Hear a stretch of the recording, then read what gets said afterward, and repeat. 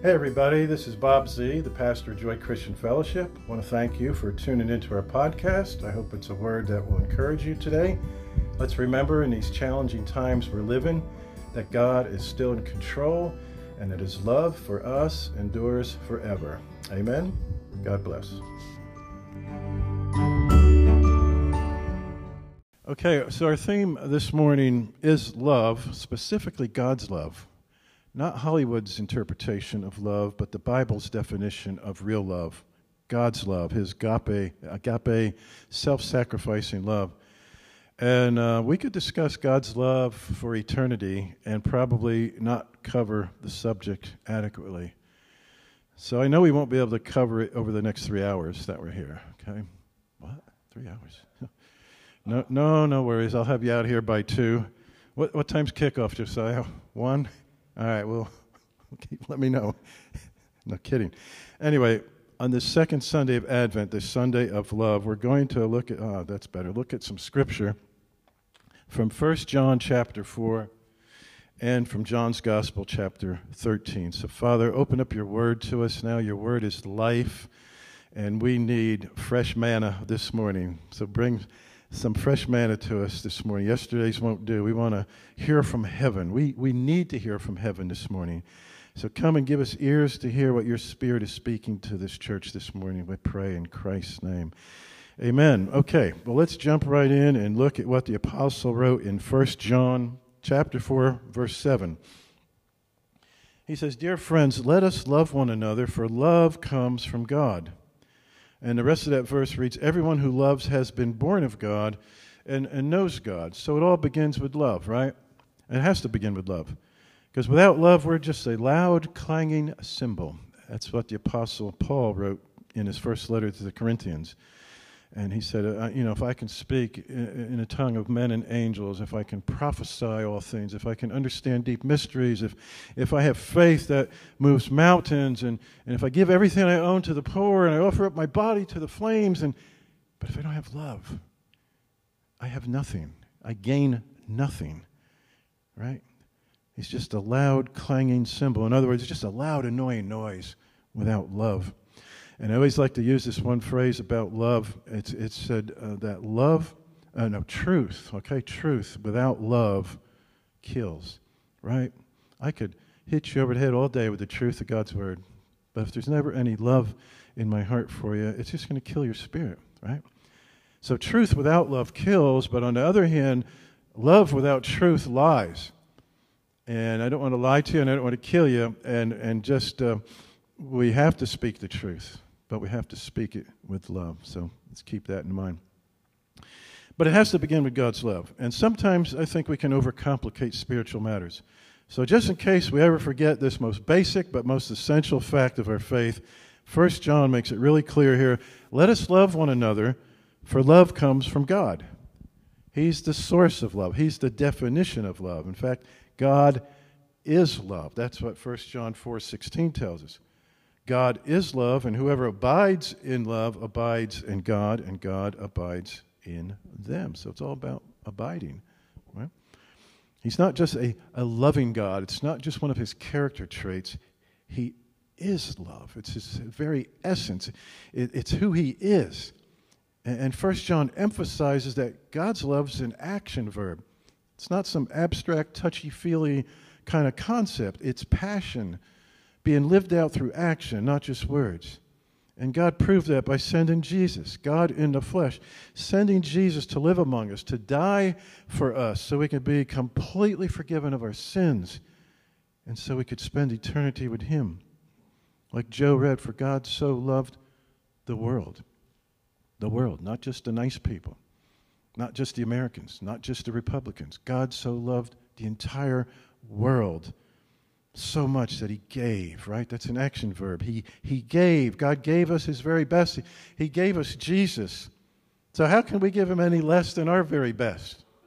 After all he's given us, and yet we do it all the time, don't we? We give him less than our best, and yet, man, he still loves us the same. It doesn't stop his love for us. That's because we're his beloved. And his love for us doesn't depend on our performance. It doesn't depend on our worthiness. We don't have to get our act together first before God will love us. Isn't that good news? Because I'm still trying to get my act together. And God loves us right where we are. And we can come to him just as we are, and he helps us get our act together. He loves us right where we are, but he loves us too much to leave us there. Because God's plans for me are so much better than my plans for me. And God's plans for you are so much better than your plans for you. But we think we have some pretty good plans, don't we? I know I still do. But his are better. His plans are better. Every one of them are better, whether we understand them or not. In this letter, 1 John tells us that the more we get to know God personally, the more we'll realize the reality of this amazing and unlimited love that he has for every one of us. Hey, there's nothing in our past or nothing in our present that shocks God. There's nothing that would cause him to love us any less than he loves the most holy and pure person you could think of. He's crazy about us. Look what he did for us. He loves us because he loves us, because he loves us, because he loves us.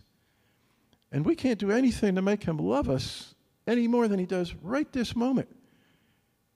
And we can't do anything to cause him to love us any less than he loves us right at this moment. He loves us because he loves us because he loves us. And there's nothing in us that is so broken or so sinful or so dysfunctional that God is unwilling or unable to touch and heal and restore and renew. But we can't keep resisting him. We can't keep insisting on doing things our way instead of his and then wonder why isn't he answering our prayers? See, the more we're willing to open up our lives to the light and the love of God's presence, the more we will find that even our darkest secrets, even the ugliest parts of ourselves, are not out of his reach. Because just nothing can separate us from his love, right? His love is healing and it's life-giving, and it's just too wonderful to keep to ourselves. You know, to really experience and know God's love is to overflow with his love. We can't contain it. We overflow with it. So it touches the lives of those around us. We can't keep this stuff to ourselves. How can we possibly say we love God if we hate others or if we have bitterness or anger in our hearts towards others? Because God loves them too. He died for them too. He made them in his image too. So if we see ourselves as God's beloved children, then we must see our other brothers and sisters as his beloved children as well. And when we come to really know God's love, we realize, man, we didn't do a thing to deserve it. Sure can't earn it. As Joe said, it's free. His love is absolutely free, but it's not cheap. It's costly. He gives it freely, but it's very costly. And he loves us unconditionally. And that's hard for us to comprehend because human nature tells us that there's conditions to love. I'll love you as long as you love me back. But if you stop loving me, I'm done. I'm out of here. Right? God's love isn't like that, is it? No, his love is without conditions, but it's not without requirements because he commands us to love one another. Not just the people we like or the people we get along with, not just the people who look like us and talk like us, and not just the people who believe the same things we believe. Dear friends, John writes, let us love one another because love comes from God. And because God's indwelling presence in the person of Holy Spirit lives in us, God's love lives in us too. And we're here to demonstrate and to share his love with a cynical, critical, hurting, confused, angry, unbelieving world. But it's a world that desperately needs to know they're loved, right? We've been lied to. We've been manipulated. We've been deceived, abused, neglected. And we don't easily trust anyone anymore because the last time we did that, it backfired on us. And the pain was too much, and we don't want to set ourselves up for that again, so we begin to close our hearts, not just to people, but to God. Is this speaking to anyone? Some of you know what I'm talking about. But as difficult as it may be, we are told to love one another, for love comes from God. In fact, we're commanded to do that. Jesus himself gives us a new commandment in John's gospel. But before we look at that, let me say something about loving others. Because you might say, yeah, that sounds good, Bob, but you don't know the pain you don't know what's happened to me, and I don't. And I realize that some of us have experienced some very painful things in our lives that were caused by other people. Well, let's face it, some relationships are just plain toxic. And it's healthier for us to end certain relationships and move on. And as hard as it may be, we need to come to that place where we can release that pain and that hurt and that anger, whatever it is, to God so he can heal our deep wounds and help us to forgive. Doesn't make it right. Doesn't mean what happened was okay, because it wasn't. And God knows that. If anyone knows that, it's God. Look what they did to his son. And we need Holy Spirit power to forgive, because we can't do it in our own strength. Believe me, I know I tried. It doesn't work. But with God, all things are possible, right? That's what Jesus said. With man, this is impossible. With God, all things are possible. He didn't say all things are easy, but he said all things are possible. So we can forgive others, but it doesn't mean we need to invite them over for dinner. Now, if you want to do that, God bless you. You're holier than I am. But I just wanted to tell you that I'm not insensitive to whatever pain you may be experiencing or have experienced, because I've experienced my own pain. And I know that God sees it all, and he knows it all. And I know he's a healer, and I know he's a restorer. I know that. He's the king of the cosmos. He's the creator of heaven and earth, but he's also a very personal creator, right? And he's not too great to be bothered with my tiny life on this tiny planet. In fact, he's so great, and he loves us so much that he can be bothered with every one of us individually. That should never cease to amaze us, how he does that. But let's get back to this new commandment Jesus gives us. Look at John's Gospel, chapter 13, verse 34. This is the New Living Translation. Jesus tells us, so now, all right, now I am giving you a new commandment. Love each other. Just as I have loved you, you should love each other. Now, there's an Old Testament command in the book of Leviticus that reads, never seek revenge or bear a grudge against anyone, but love your neighbor as yourself. I am the Lord. So there's that old command to love one another. But here in the New Testament, Jesus has given us a new commandment. Love each other, but with an added requirement. Just as, or in the same way, I have loved you, you should love each other. Now, I know it says you should love each other. In some translations, that verse reads, as I have loved you, so you must love one another. You must. There's no should about it. Must love. As I have loved you, he's telling us, so you must love one another. How did Jesus love us? Suffered and died for us, right? Gave us all for us. That's hard to do for other people. See, to love others was not a new commandment, but to love others as much as Christ loves us. That's revolutionary. And he's telling us love others based on his sacrificial love for us. And we can't do that in our own strength. And Jesus knows that. That's why he tells us, apart from me, you can do nothing, right? Nothing of any kingdom value. And he establishes the unity that we need with him in the parable of the vine and the branches in John 15, where he said, I am the vine, you are the branches, and those who remain in me, and I in them, will produce much fruit. He says a branch can't produce fruit by itself. We know that, right? It must remain in the vine. Well, we can't produce any fruit by ourselves. We must remain in Christ. We can't love others by ourselves either, especially not just as Jesus has loved us. We got to stay connected to our vine. if our branches are going to love other branches, we need to stay connected to our vine. Does that make sense? We're all branches, and Jesus is the vine, right? The branches in the parable are all parts of one whole. They're all parts of the vine, and you and I are all parts of our vine, Jesus. Now, if you're not part of Jesus, you need to change that, right? If you're not one of the branches, if you're off doing your own thing, you're not connected to the vine, you need to change that. Like I said, we celebrate his first advent and we prepare for his second advent. There won't be a third advent, so make sure you're ready. If you're not ready, talk to me before you leave today. But there's this unity of oneness of the branches. Have you ever heard that phrase before? Oneness of the branches.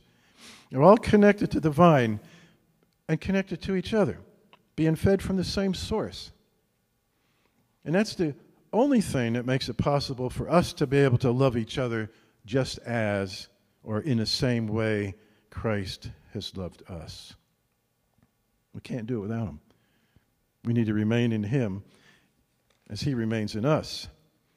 So we can see three things, I think, suggested by this verse about love.